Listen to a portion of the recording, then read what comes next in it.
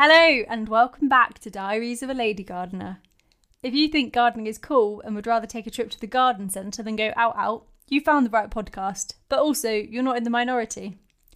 Research from Draper Tools has revealed that over 80% of young people officially think gardening is cool, mainly because of its benefits for mental health and the environment.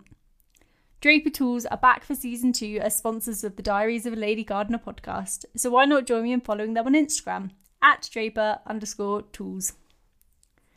In this episode, I had the pleasure of chatting with one of the most passionate, inspiring and enthusiastic growers on Instagram.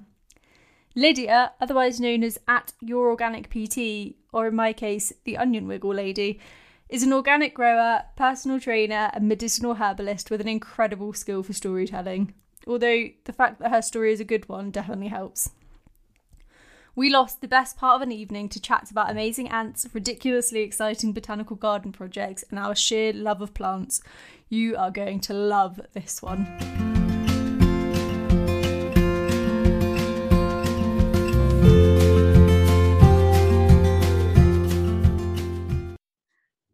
Hi Lydia, how are you? I'm very well, thank you. How are you? Thank you for having me. Thank you for being here. I'm really looking forward to chatting with you today about lots of things like herbs and obviously the onion wiggle. Oh, okay. I see what's going on. I see. No, absolutely. I'm really looking forward to it. It'll be good fun. Good fun. Definitely. So I thought we should just start off by jumping in, and can you tell us a little bit about where your gardening adventure began? For sure. So I began. I suppose I started gardening twice in my life because I didn't do it really for a period. But I was raised on a small holding. I was exceptionally fortunate. I was raised with nature, absolutely no internet till we were about 20 something. So it was really out in the sticks with nature, growing food. My parents grew most of our own food and vegetables. And so I learned very practical instinctual skills. My dad was really, really keen to build our instincts as well as our knowledge when we were little. So we played outside, grew bits of food, were sent out of the kitchen to go and find various different bits as children. So I suppose we were fortunate to even learn to forage when we were kids, which is debatably advisable. But we just grew up learning how to use all of those different plants. And then I moved to London at 18 because when you're raised on an isolated farm, the only thing you want to do at 18 is get away from the isolated farm. And I went to London to study for 3 years, stayed to work there for a few more years. And when I finished studying for 3 years in London, my mental health, my physical health, was not in a great way for various reasons we certainly won't go into today because it'll probably be a whole podcast. But I started to tend to plants in London because I really, really, really missed the countryside and nature, and it really hit me quite heavily. And so I set up a table in someone else's garden, and I started to grow vegetables again in pots. And then I moved to one of the places that I rented in London, had a tiny little garden at the back. So then I grew even more little bits of food and carried that on, and then ended up very unexpectedly taking over the herbalists in my hometown because it was due to shut. So moved back to the small holding, actually. There was various family issues that made that and also really great timing so that we could come back and help out as well. So a few of me and my sibling actually both moved back at a similar time, and then it was just back to full blown. We're now growing the food for the family, and we're sort of taking on as much responsibility as we could there. And I ended up getting an old patch of land that was just old compacted farmland, and this all sort of exploded then all at the same time. And then I started growing back on the small holding again and managing different little areas there, and then taking over, like I said, this is about 1/4 of an acre plot of old over compacted sort of poor soil playland and turning it into a giant organic food garden with a herb garden and a wildlife patch and things. And so I'm not sure where it started. It sort of started along the way, but it's certainly never going to stop again. It sounds like you've come fully in a circle of like, right, I've done this amazing childhood, which you probably, I guess you never really appreciate quite what you've got until... Not at all. And it was gorgeous, but no, not at all. I mean, teenage, you know, you get into a teenager and all you want to do, which now I'm so grateful I almost didn't have it. But at the time, no, all you want to do at 17 is be able to get a bus to your friend's house. And I mean, you couldn't walk, you'd be walking for hours before you got to a bus stop or a, you know, it really is in the middle of nowhere. So yeah, no, at 18, I didn't like it, but that was just being a moody teenager on my part. And like I say, I'm very, very grateful to have had that and to have it in adult life as well. So it's definitely one of those things where everything happens for a reason. I didn't do it quite at 18, but when I live in a lovely part of Devon. We've never had, well, we used to have a massive garden, but I kind of moved from my mum's with a small patio garden, and I went to uni in Aberdeen, which is the grand city for a reason. Yes, the furthest away from the furthest end of the country you could get to. Yeah, and there's basically I know the feeling. There's nothing. Nothing that's good there. And then when I came back after, I think I was gone for 2 years and I was back for a year, and then I had to go back for my final year, but I'd never appreciated, like, there's a beach in Aberdeen, but it's nothing like a Devon beach, and the plants and the greenery and like just everything here. And obviously I didn't take on my allotment until probably a year after I was back, but you just really appreciate that kind of like countryside, like all of the little things. Definitely. Yes, I think the older you get, well, especially when you're a child as well, you don't fully, it's very difficult to fully appreciate as a child how differently lots of different people live in different places. I mean, I was just ignorant till I was at least, probably 15 to 18, genuinely thinking that everyone grew up in the countryside. And you know, that was I certainly didn't appreciate what inner city life was, not having nature around, and certainly felt the effects of that, and I'm just grateful that I could also move back out of that and have that choice. So it's very interesting now. Definitely quite a good payoff for not quite so good public transport, but there's many other benefits. Yes, and now we have Wi-Fi. I mean, it was only installed about 2 years ago, but it has finally reached the sticks of Yorkshire. So just welcome to the 21st century. Thank you. Thank you. It took a long time. So you said that the land that you moved on to is really compacted soil. Like, what kind of things have you had to do to sort of make that viable land? I'll be honest, there were certain things that I could grow in the first year, but it's taken 3 years to get the soil quality to a point where I would say it's good quality. So clay, it was old arable farmland, so it was good quality clay soil, high in sort of minerals, nutrients, but it was, I mean, it just looked like the surface of the moon. It was cracked. It was solid. It was just almost unworkable. I mean, I've gone no dig now, but you couldn't, I mean, you could barely get a spade in there anyway. There was no biodiversity whatsoever. There was very little wildlife. There was grass, there was a conifer, and there was a single sycamore tree, which at the time, grass and sycamore trees became my least favourite plant ever, because I just battled them.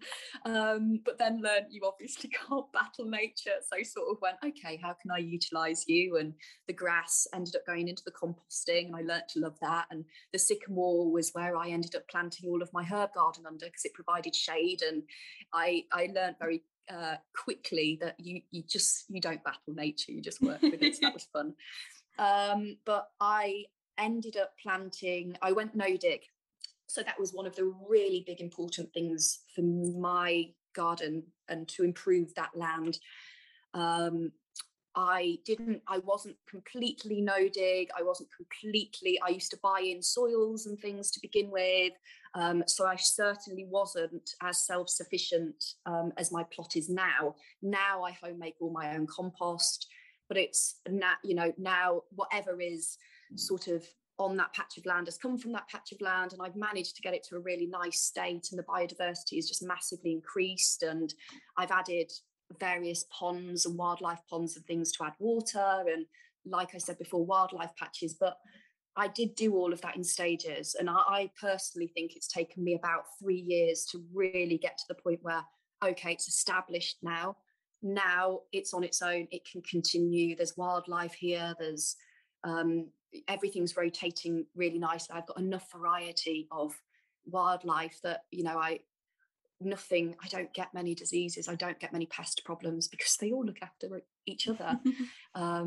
Really. So I use permaculture. I just mix organic methods. So I use a bit of permaculture, which is obviously all planting and positionings. I use no dig technique, which is not digging, layering cardboard and then layering homemade compost on top, which all of these things have improved. I added a pond, I added wildlife patches, that all brought more wildlife. So my frogs eat my slugs, and my swallows eat my green flies, and different things like that.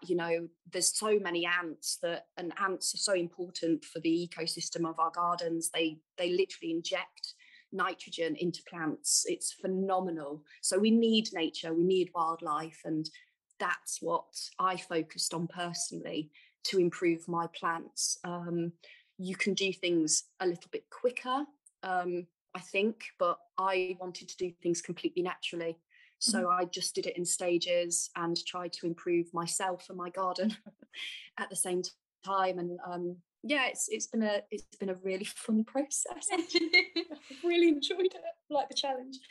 It sounds like an incredible transformation, and I love that for you it was also all about the process. Like, it's not a quick fix, it's not kind of what can I do tomorrow that is going to make this land instantly perfect. But I think that is kind of like the key thing about gardening, is you are going to fail, and you're going to have run into issues, and you're going to run into things where you have to kind of like take the time. But that is what makes it magical, is that you put the love and care into it, and then it rewards you in the end. Definitely. And I think organic gardening and permaculture practices and things, until you do have a massive variety or a decent variety, I shouldn't say massive because I make it sound difficult, and it isn't.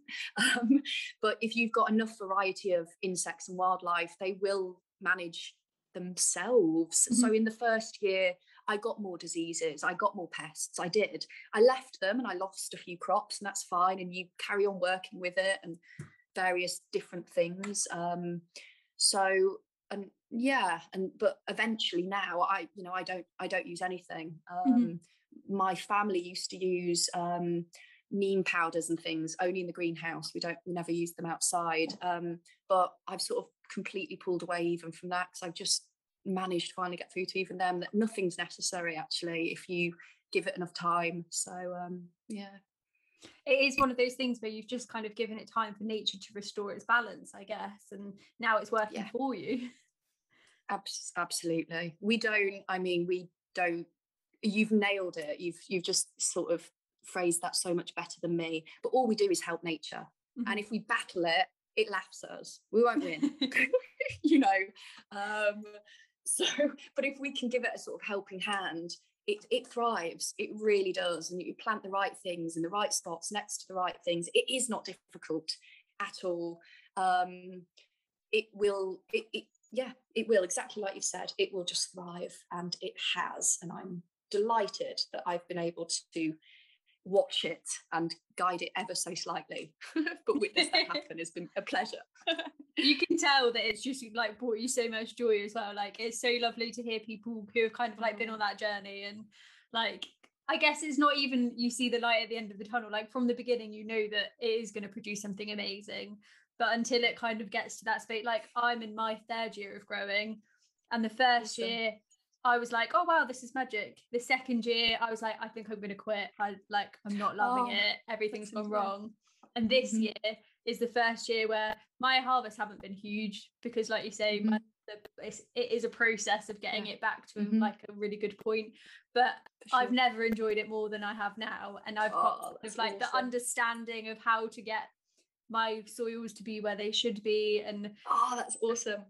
What's going on underneath the soil and behind the plants, rather than just being like, I sowed a carrot seed, a carrot appeared X months later. And that understanding is, I mean, I don't know about you, but I think that's just so empowering when you understand the process, because like you said, if something goes wrong, you don't go, oh, I failed, or it isn't a fail, it's oh wow, what happened there, and I can improve that, and I know how to do that next time, and therefore I know how to improve growing my own food, which is just such a mad and pleasurable thing. So all plants, whether you're watching them or using them for food, either way it's a pleasure. But definitely. And I think it's the best way to learn as well. Like ultimately it is upsetting when a plant dies, but it's I think unless you've had that like experience yourself of like, oh right, I did that thing and it didn't work out, you don't really so much. Like on Instagram, I love watching other people and I take so much inspiration from other people, but sometimes you see other people do stuff and you think not quite sure on that, or you try it yourself and then you're like, oh, it didn't really work for me. But it's different for everyone. Absolutely. I think that's why actually you've hit on why I'm really hesitant to do tutorials and give out tips. It's mixed responses from Instagram followers, because some want you to give them loads of lessons and tips, and then others are like, why are you teaching me this? It's plants, all we can do is experiment. So, and it's kind of going like, I'll share a few with you, try it out, it might work for you, it might not, because the thing is, the sun rises differently over every single person's garden. The soil composition is different in every single person's garden.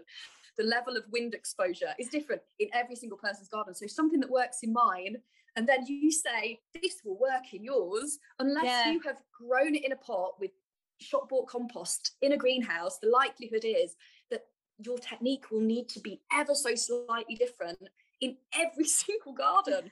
The insects are different. So it's a really interesting one, and I'm quite glad that you brought it up, because it's something that I am conscious of, and then trying to also work out how to. It'd be lovely to give people tips and teach and empower them to do it, but I'm also very wary of how to get across that, but it is all trial and error as well. So learn all of these things and then also work it all out for yourself. It's sort of an oxymoron, but never mind. That's so interesting that you said that, because so I'm doing my RHS level 2 at the moment, and part of me is like, it's been brilliant, I've learned so much of like the sciencey parts of like what's going on in the soil, what plants are doing, like how they transpire, etc. It's been brilliant, but there's some stuff in there where I'm like, well, I don't necessarily agree with what you've done there, and you think, but it's not you must do it their way because they're teaching you, but actually, like you say, it isn't one shoe fits all. That's not the right saying. I can't think what the saying is. No, I think that, but you know what I mean. It is. Yeah, no, I know exactly what you mean. I want to go back to something you said about the ants, because I have ants everywhere, but I didn't know that they were super good for the soil, so I'd love to hear more about that. So some people don't like ants in the garden because obviously they farm aphids, which aphids aren't great, but it's the aphids that's the problem, not the ant. And actually, if you have enough ants, they'll be fine with the aphids anyway. I've got so many in my pumpkin patch at the moment, and they're still having a more beneficial I have a giant anthill next to a giant pumpkin, and the patch is so healthy and thriving, and there's a little bit of everything in there, but it's like you say, we've discussed before, it's balancing itself out. So there is, again, I am not an ant specialist, but I would definitely recommend doing a little bit of research. It's on the Oxford Plant University, so it's Oxford University Plant Department. It's all on their website. You can download different bits of research. It's really, really interesting. But there is the farmer ants, essentially, how can I put this in really, they, forgive me for sounding, they basically shit nitrogen into plants. Sorry, forgive my language. You can beat that. Sorry, I don't know what your podcast is being given out. But the most basic way I can say it is they deposit nitrogen deposits into that's a lovely way of putting stems of plants. Sorry, that was how it was phrased, and I promise that when you look it up, it's not phrased too dissimilarly on the Oxford Plant website either. I did have a good laugh when I saw it. I have to admit, I thought, that's brilliant. Out of all the things that I was expecting to read, that was not it. But yeah, so I went massively into delving into ants and their benefit to the soil. There's the nitrogen aspect. There's also the fact that they aerate soil because they build tunnels all through different types of soil as well. So I had some odd experiences with ants in my greenhouse, and I ended up with, I got completely basically infested with ants in a greenhouse. It was quite a small greenhouse, and there were multiple ant hills, and there were so many ants that they started to build structures up my plants. So they were no longer just in the ground in little heaps. They were everywhere, and they were laying eggs on the tables of my greenhouse. And I was literally saying on Instagram, like, what do I do about this? Do we try and get rid? Do we get the kettle? Do we allow them to take over? But I'm literally not going to be able to go in the entire greenhouse. What do we do? And anyway, even though I debated all the different ways to get rid of ants, I also love ants and are slightly obsessed with them. And they're so beneficial to our ecosystems that I obviously couldn't bring myself to doing anything about it. So I said, great, I'm just going to watch them, take photos and document them and see what they do. And that was essentially the first year of my ant files. And then, but what the crazy thing that I started to witness is that dying plants came back to life without me doing anything. And my cucumbers, I didn't give them enough attention, and I didn't give them any feeds or comfrey or anything. And they were dark green leaves with just more fruit than I'd ever seen. And I started to think, what? But you're covered in ants. How is that possible? And so I started to bring in sick plants, and I started to plant plants in sand and give them no nutrients, and then put them in the greenhouse over the cracks so that it encouraged ants to build nests in them. And what I saw was phenomenal, which was green leaves coming out and plants growing and thriving where they had been struggling and dying. And that was when I started to look into it, and that's when I found the sort of preliminary research on the Oxford Uni Plant Department, and I started to read more about ants, and they're a really crucial part of farming. So yeah, that's my ant story. That's insane. Ants, if you can't tell, I absolutely love them. I didn't think I'd ever heard a story like it. I honestly was blown away. I was really blown away. I've still got all the photos, just ant nests and eggs. I've honestly never seen anything like it. But now pretty much every bit of soil that you dig into my plot, you'll find an ant's nest.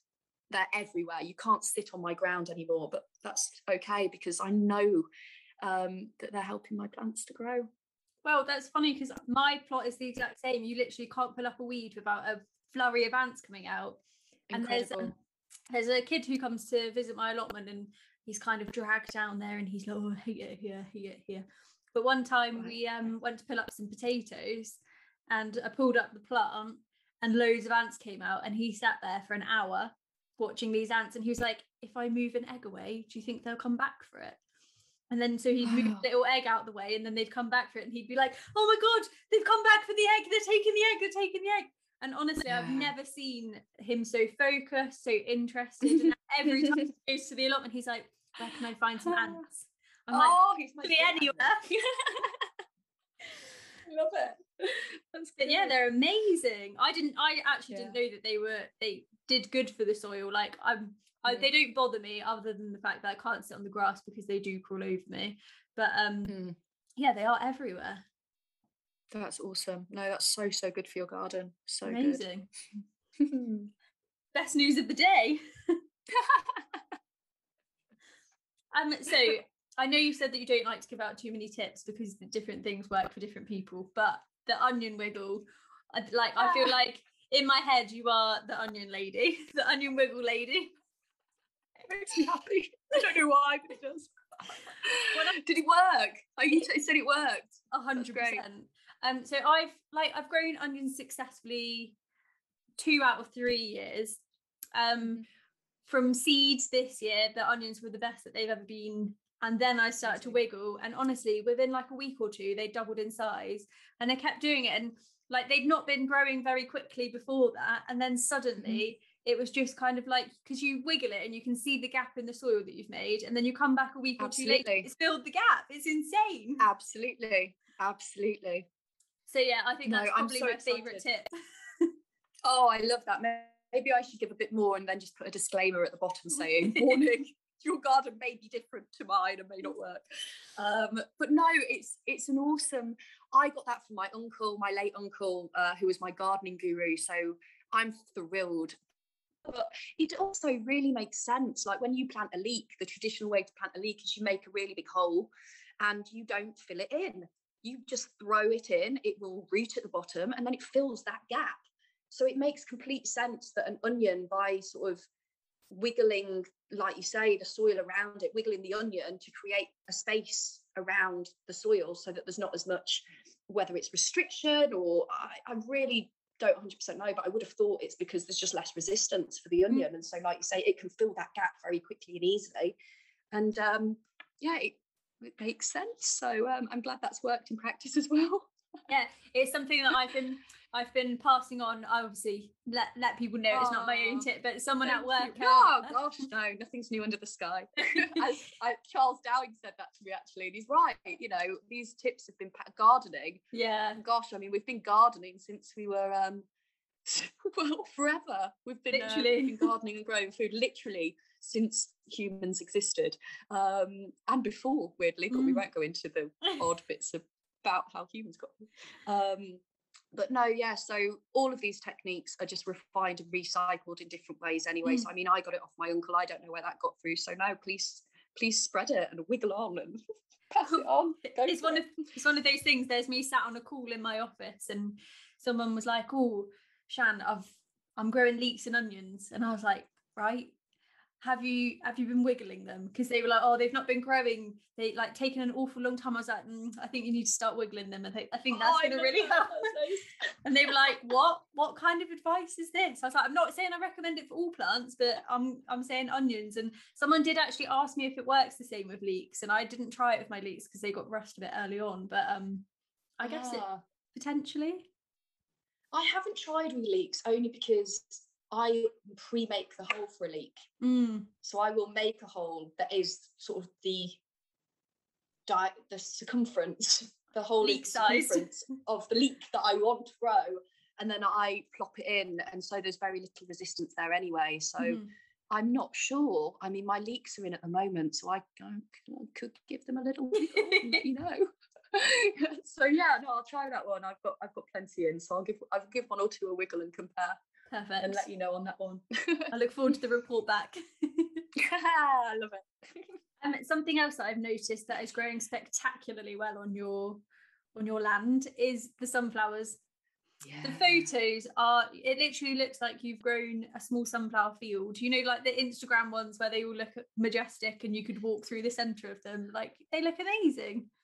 I'm not going to lie, they are the biggest patch of land that I have, and that is the sunflowers. So I suppose they are a mini version, but no, the entire central triangle bed is my sunflower patch. But there's method behind the madness, I promise, because I put my herb garden under the shaded area. Things that need partial shade, there isn't any left on the patch of land I have. It's all full sun. So the reason that the winter bed is where it is because it's behind the greenhouse. So it has some shade. But the sunflowers, originally, they're now a bit of a tradition, but originally it was so that I could grow shaded things behind them. So I planted them south facing, and then things that I needed shaded, I planted behind and underneath all of the sunflowers. So there was I promise there was a little bit of sense as well as them just looking gorgeous, because they just make me happy. Sunflowers, they make a lot of people happy. So no, I love growing them, and the stems and seeds are so useful as well that they're a really handy thing. I would definitely dedicate two things that I would definitely recommend people to grow or have a dedicated patch to are sunflowers and comfrey, because Amazing. they are, if you can have two patches, I mean, don't get me wrong, my favourite bit is my pumpkin patch, but from a practical point of view, sunflowers and comfrey are incredibly useful if you have some little patches of them somewhere in your growing area. Top tip. So with the sunflowers, do you direct sow them? Because the birds ate all of my seeds that I tried to direct sow. Same. I had a bit of I'm glad I collected a great deal of them. And one patch ended up being mixed anyway. I'll go back into that later. But the first lot I sowed, I did a bit of a trial patch, because if you remember, we were getting very bad weather late on this year. So not even for the birds, thankfully, I sowed like half thinking we'll see how these go, but these might not come up because we're still getting frost and cold weather and things. And the birds ate them all. And then the second lot I clothed. Oh, okay. So I sowed them and then I put cloth over until they were small, and then the odd slug eats them, but sunflowers grow back if slugs eat them generally. So I wasn't too worried about that. But no, just to get them going this year, I put a cloth over them to stop. That's what I'm going to do next year. Yeah. Though I don't know if this helps, but in my brassica bed, I've just put a windmill in and it's worked brilliantly. Far better actually than because it's not very big compared to the size of the plot, and you can pick them up for £1 at the right time of year, whether it's around, I think it's around Easter they start coming out. It's in the little pound shops, little plastic windmills. Absolutely, you can get big ones. So make sure that it's about at least the size of your head. For those listening, you can't see me referencing how big that is. But if it's at least the size of your head, they sell them in, I mean, they'll sell them in local shops as well, but I don't know where you are, but they sell them in B&M, Poundland. They might sell them in garden centres as well, but they certainly sell them. Get windmills that you, like you said, that you blow, those papery type ones or very thin ones, bung them in every bed. And is what I will be doing next year. I tried the 2 this year. And for the sake of ease, I'll be windmilling. I love them as well. They look really good. Someone bought me one last year for my birthday or something. And actually, I think this year I got a tulip one. It's like a tulip. Oh, gorgeous. It's really cute. There you go. So bung that in the middle of your perfect sunflower patch. Yeah.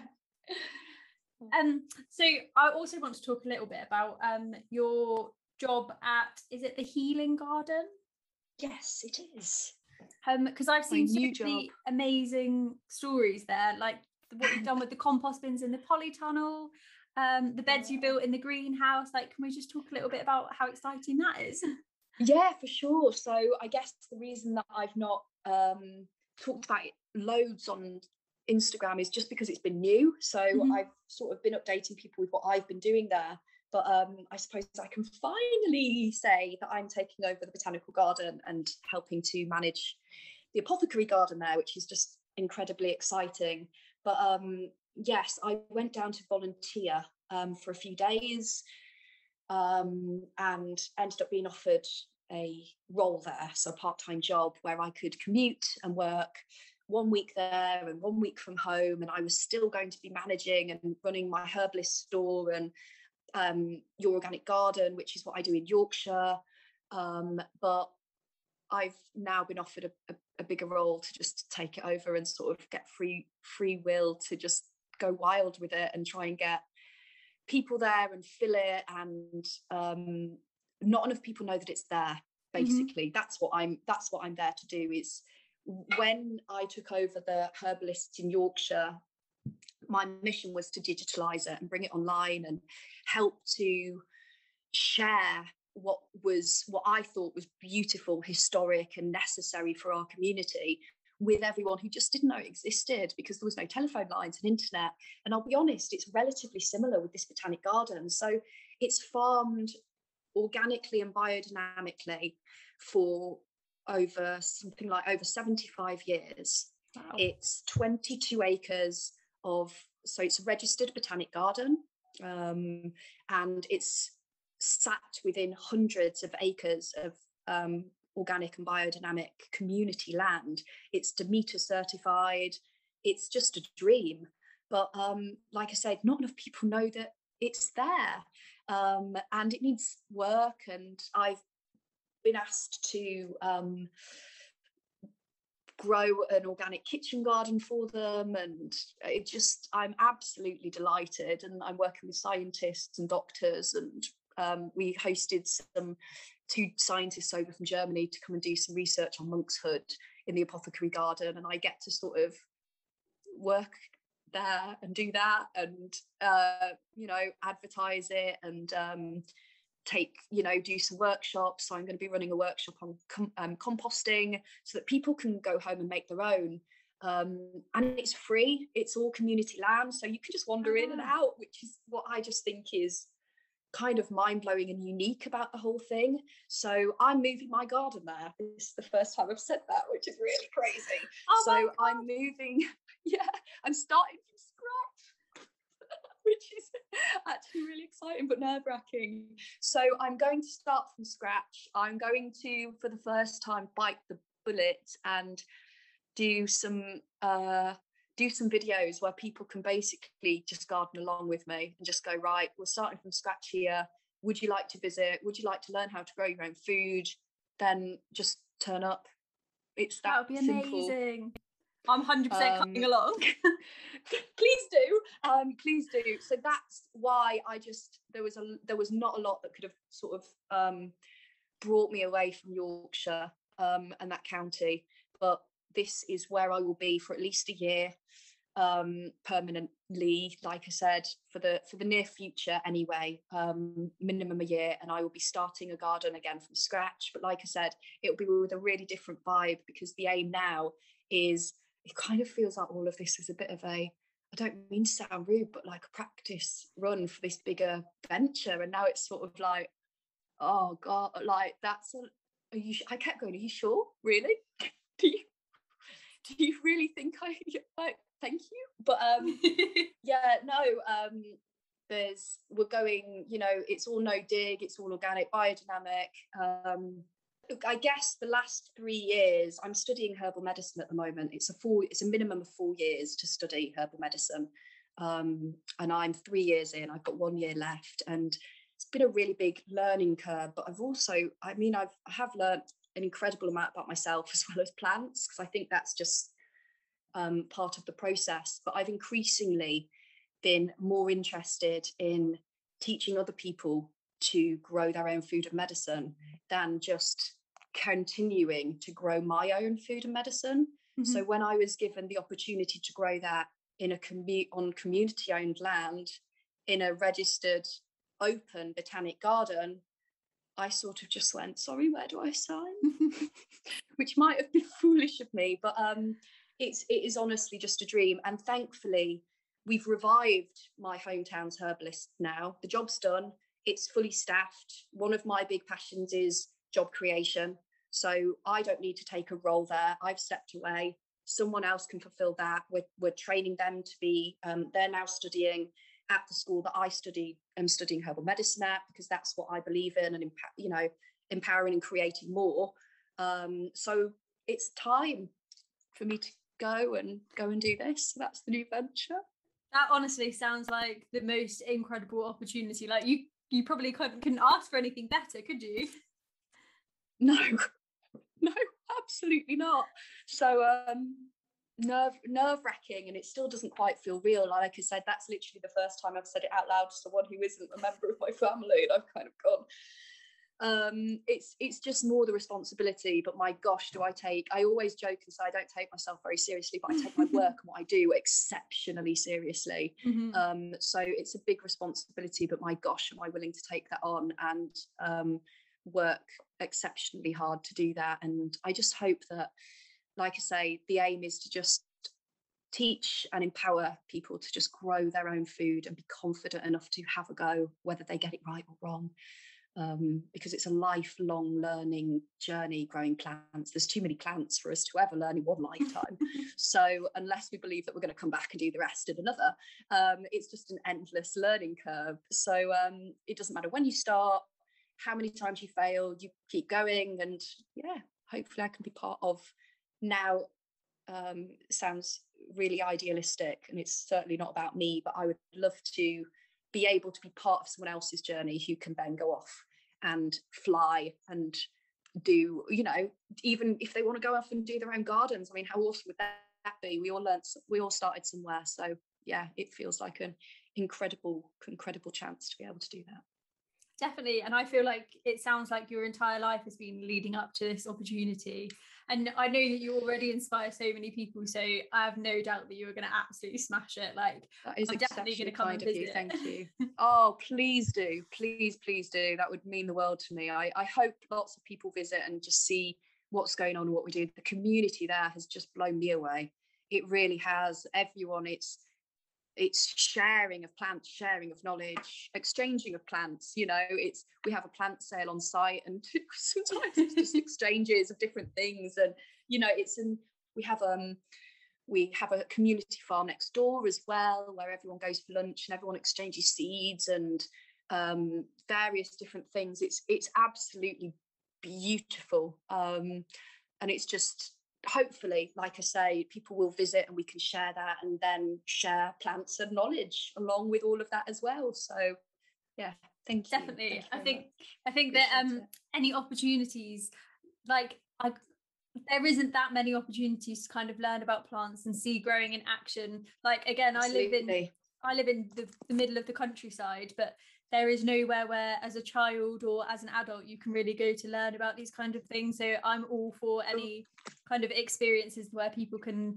give something a go and give it a try and see someone else sort of putting it into action. And then even if it is that, you take one thing home and you go, oh, I'm going to grow carrots in a window box on my window, like outside my house. Absolutely. Like, you just need one little thing to kind of spark someone's interest in it. And it doesn't matter if they're not going to be self-sufficient in the long term. It's just about kind of that little bit of, I think, even just the understanding of where your food comes from.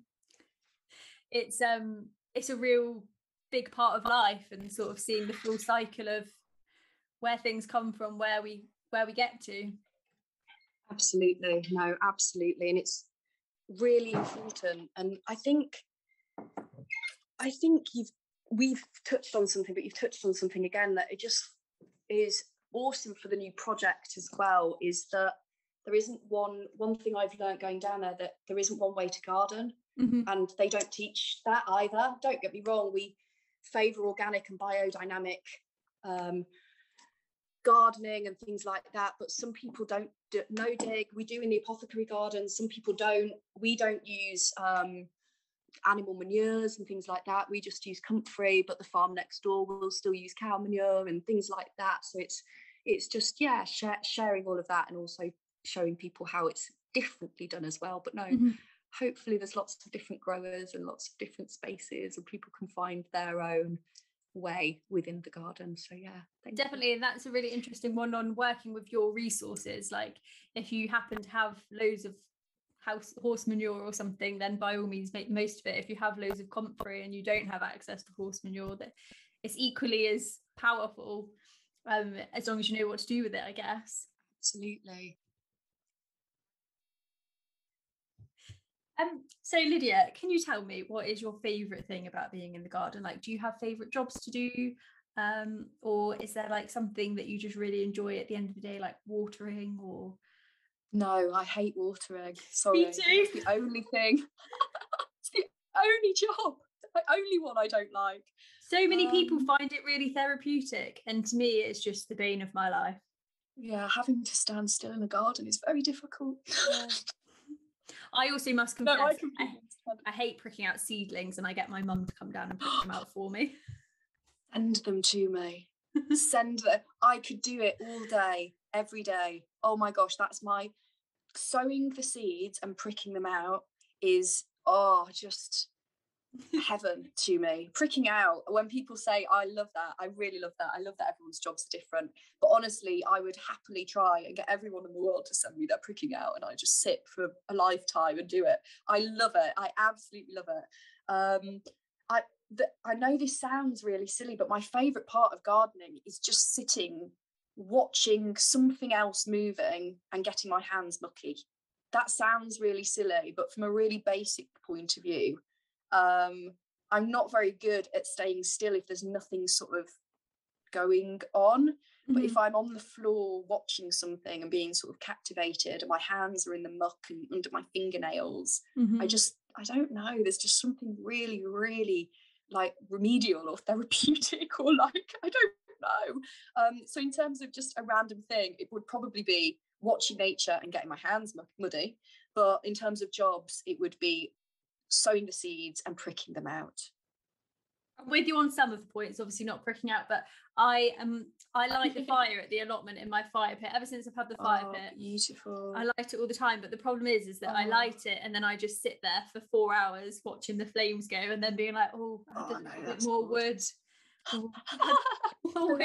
Probably look like a bit of a psychopath, really, but it's amazing, and I do love sowing seeds as well. I love that. I can just see you spending 4 hours like burning your wood and mesmerized by the flames. But things like that are so important. Like it isn't just gardening, it isn't just a garden, it's the moments in between, it's the rest periods, it's the relaxation periods, it's the sitting in your greenhouse for 3 hours just because you're so happy that everything's grown, or sitting there for 3 hours thinking, how on earth hasn't this grown? But either way, it is therapeutic for sure. Definitely. I love that. At the weekend, because I've just come back from Chelsea Flower Show, which was the most amazing time, but it was exhausting. And then I got back on Friday night. On Saturday, I went and did a very therapeutic beach survey. It was quite scientific, and we had little squares of sand and we were sifting the sand. And I felt really relaxed by that. Yeah. Oh, that sounds very nice. Yeah. And then I went and sat in my shed for 2 hours, and I was like, I should really be getting on with stuff. And I'm not very good at just sitting at the allotment. But I was just feeling a bit like, not down, but a bit kind of like I'd had such a good 3 days and like had just enjoyed every minute of it. And I felt like I just needed a moment to kind of like reset. And so I was sat there feeling a bit like weird. But then when I got up and left, I was like, do you know what? That was exactly what I needed. I just needed a couple of hours to sit and do nothing, to kind of like reset and then like carry on. And then I came back on the Sunday, and I just had the best day again at the allotment, like getting things done. And because I'd been sat there, I kind of worked out everything that needed to be done and what was like the best way to do it and things like that. So that time had done me the world of good. Absolutely. Could not agree more. It isn't always about the action moments. I have to remind myself of that, don't get me wrong, because I like to do a lot and keep active and things. But so you do sometimes have to slow yourself down. It just depends on your personality, but those moments are so important, where we just sit and either watch, observe, think. So important. And in a garden, I mean, what a better place to do it? That isn't at all. Fresh air, lots of plants around you. It's just such an inspiring place to be, for sure. So no, definitely. Completely relate to those moments. I do think it's the best kind of therapy. Like, I can't count the amount of times where I've got to the end of the day and I've just felt a bit kind of like brain foggy from work, and I kind of like wander down to the allotment, and then I'm stood there like, I don't really know what I'm doing, but never within more than half an hour, I'm like, right, I feel so much better. I feel refreshed, like my headache's gone, I don't feel groggy, like I can see clearly again.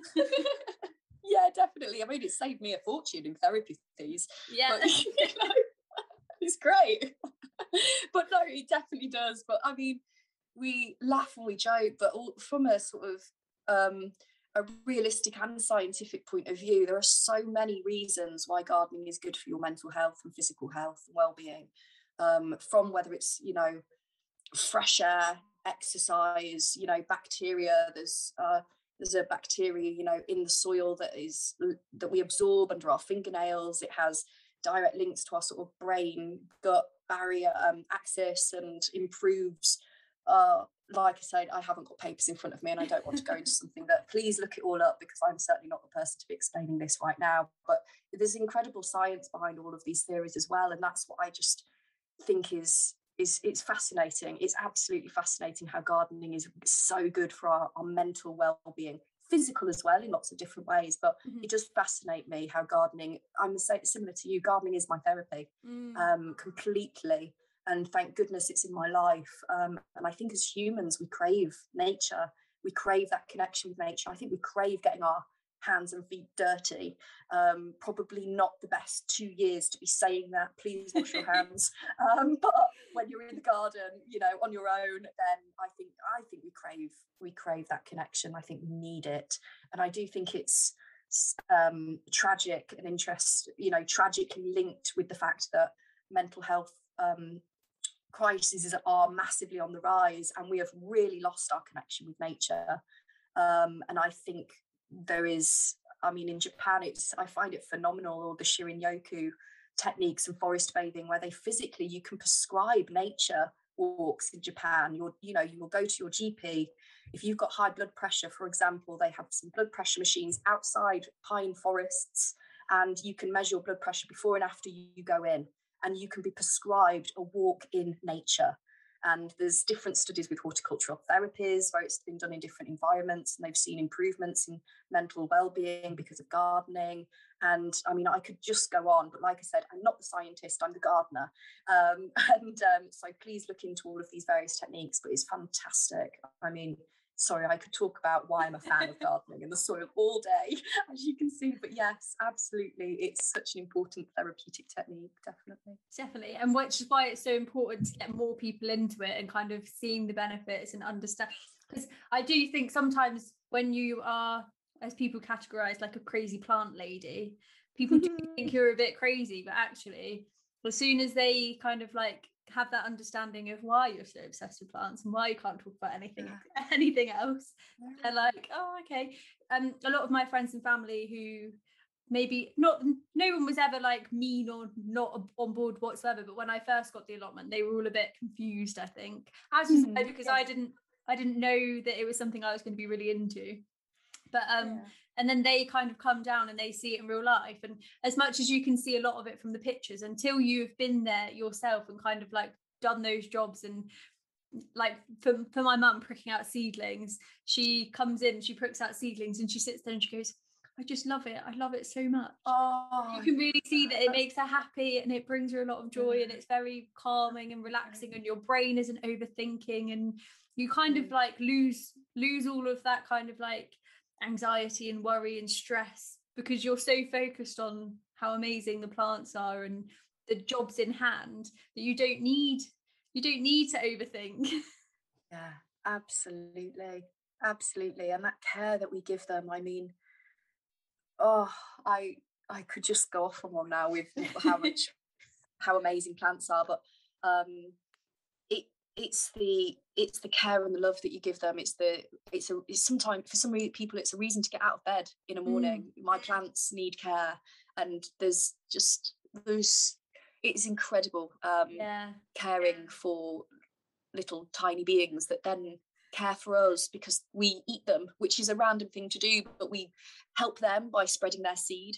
That's we are a synergy with plants. They are a stationary being. We eat their fruit, we walk around with it, we either eat the pip and recycle it with some good nice fertilizer, or we spit it out and it grows, and we have this amazing collaboration with plants. And so of course they're good for us, of course caring for them is good for us, because I suppose I think we've become quite disconnected from the fact that we are humans and a natural thing, that for centuries have relied on plants, whether it's because other animals have eaten plants and then we've eaten them, or whether it's because we've eaten the plant. But either way, it comes from the plant.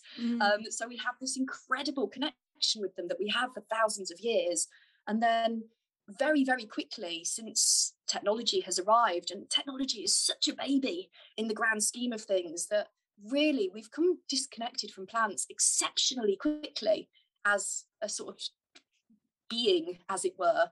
And so it doesn't really surprise me that now we do sort of go, oh look, I'm connected to a plant, and we do find it surprising and fascinating. Even I do. But really, if we stop and really deeply think about it, of course we are. Of course we want to take care for plants. Of course we find them interesting, because we've been with them for thousands of years, and we haven't had technologies and computers, so we literally have a real life synergy with these other beings. I find plants, sorry, I've got a bit deep, haven't I? I love it so much. Oh, that's good. I was like, she's gonna think I'm a mad plant lady. We're mad plant ladies together. You basically sound like me when I'm talking to like work friends and other friends. That's so reassuring. Like, listen to my plants. At least you haven't got. At least it's. I thought, oh my gosh, she's not got a clue what I'm talking about. She's not an idiot. Oh no, I wonderful. absolutely love it. That's well, it's What do you think? I just think it's like, so I got my allotment and I didn't know that I was into gardening or growing or anything. And it's one of those things where I couldn't have asked for a gift that gave me anything more. Like, I think it's that discovery of like how things grow, and there's so many benefits. And it doesn't, like I said earlier, it doesn't even matter if your plants don't grow as they should, or like everything is such a learning experience. And like as well, the Instagram community, like I never thought I'd be the kind of person who was like, oh, online friends. To be a blogger. Yeah. And I sit here today and sometimes I'm like, oh, I was talking to my friend the other day and someone will go, is that a real friend or is that someone on Instagram? And I'm like, but no, because we have the exact same passions in life and I've never connected with someone more than these people that have been on the podcast. It is an awesome community though, isn't it? Yeah, it is an awesome community. Like I was blown away by it. Completely agree.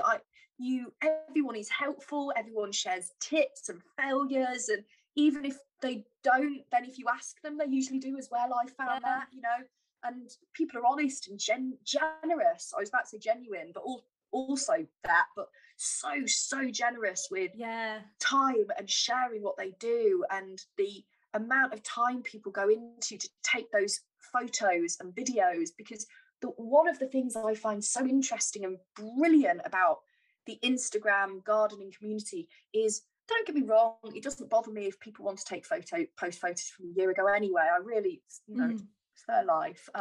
But I do love that you can't fake Instagram gardening, because if that plant isn't in season, you can't post it. And if that plant isn't in your garden, you can't find it sometimes. And so I look at all of these thousands of people's Instagrams and think the hours and hours and skill that you have put in, even if it's one tomato that you've managed to grow.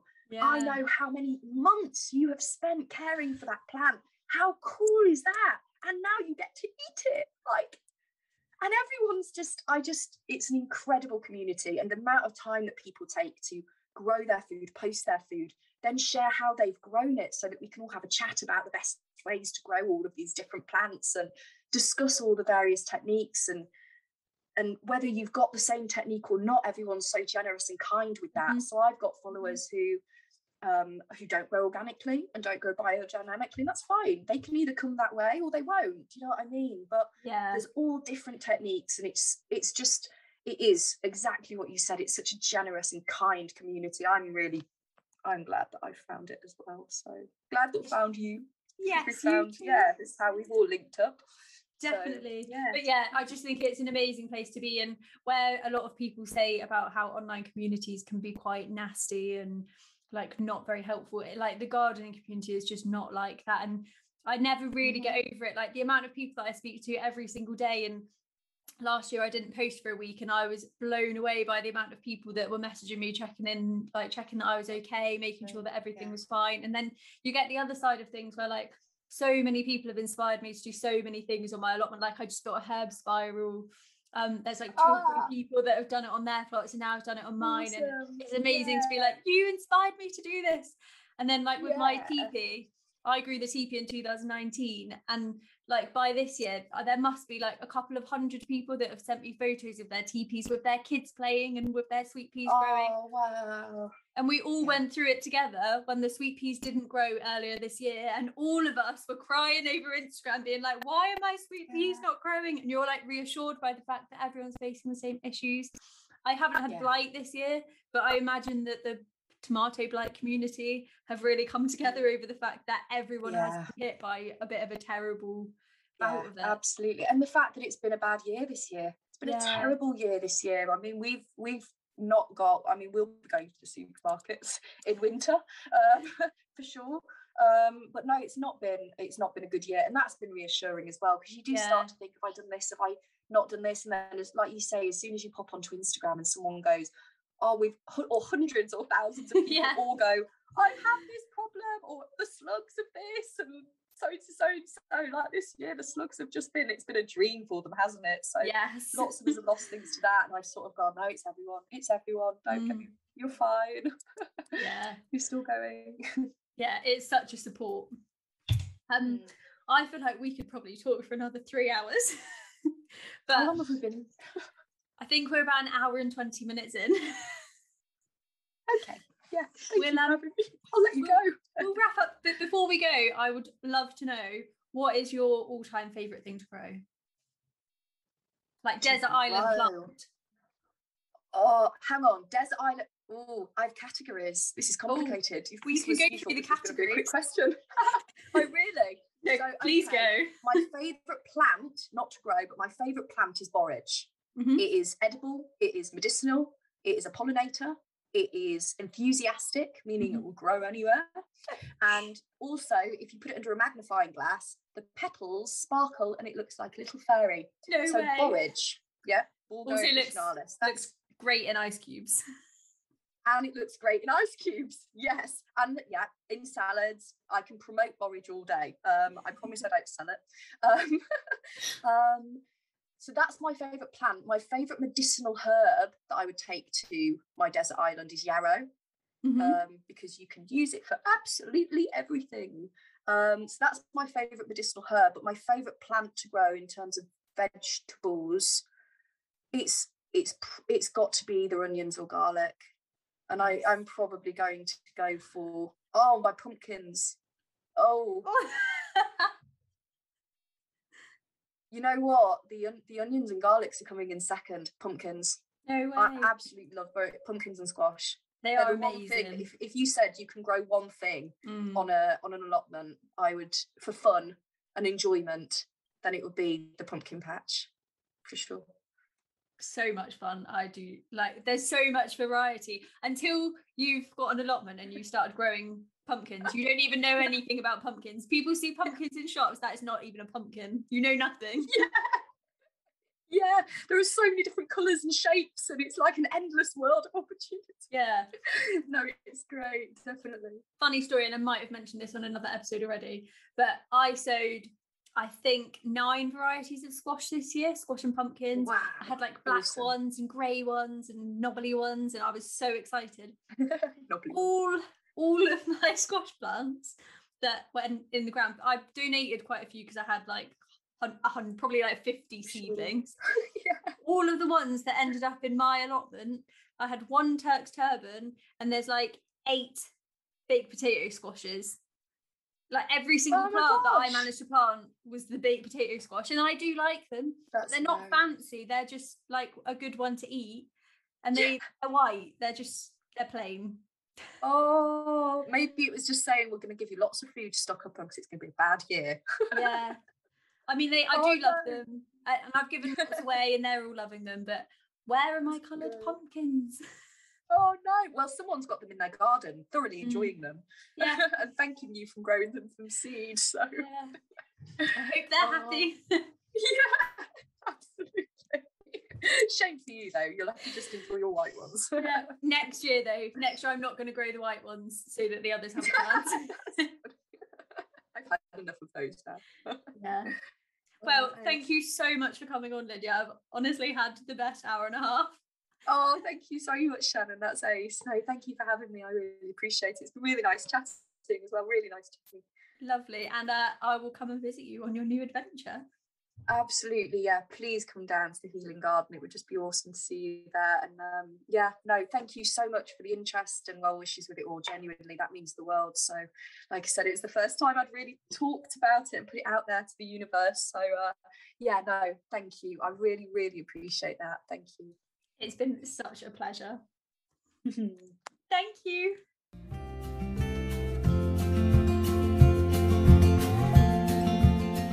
Chatting to Lydia was honestly one of those experiences where you just instantly bond with someone over a shared passion. I can't wait to visit the healing garden and watch her new adventure bloom. If you don't already follow her on Instagram, definitely check her out at Your Organic PT, because her account is really something special and what's to come is going to be amazing. Best of luck, Lydia. If you've enjoyed listening today, please do subscribe to keep up to date with upcoming episodes and leave a review. In the meantime, I'd love to hear any of your own gardening questions and stories on Instagram at Diary of a Lady Gardener or via email diaryofaLadyGardener@gmail.com. That's all from me for this week. Happy growing!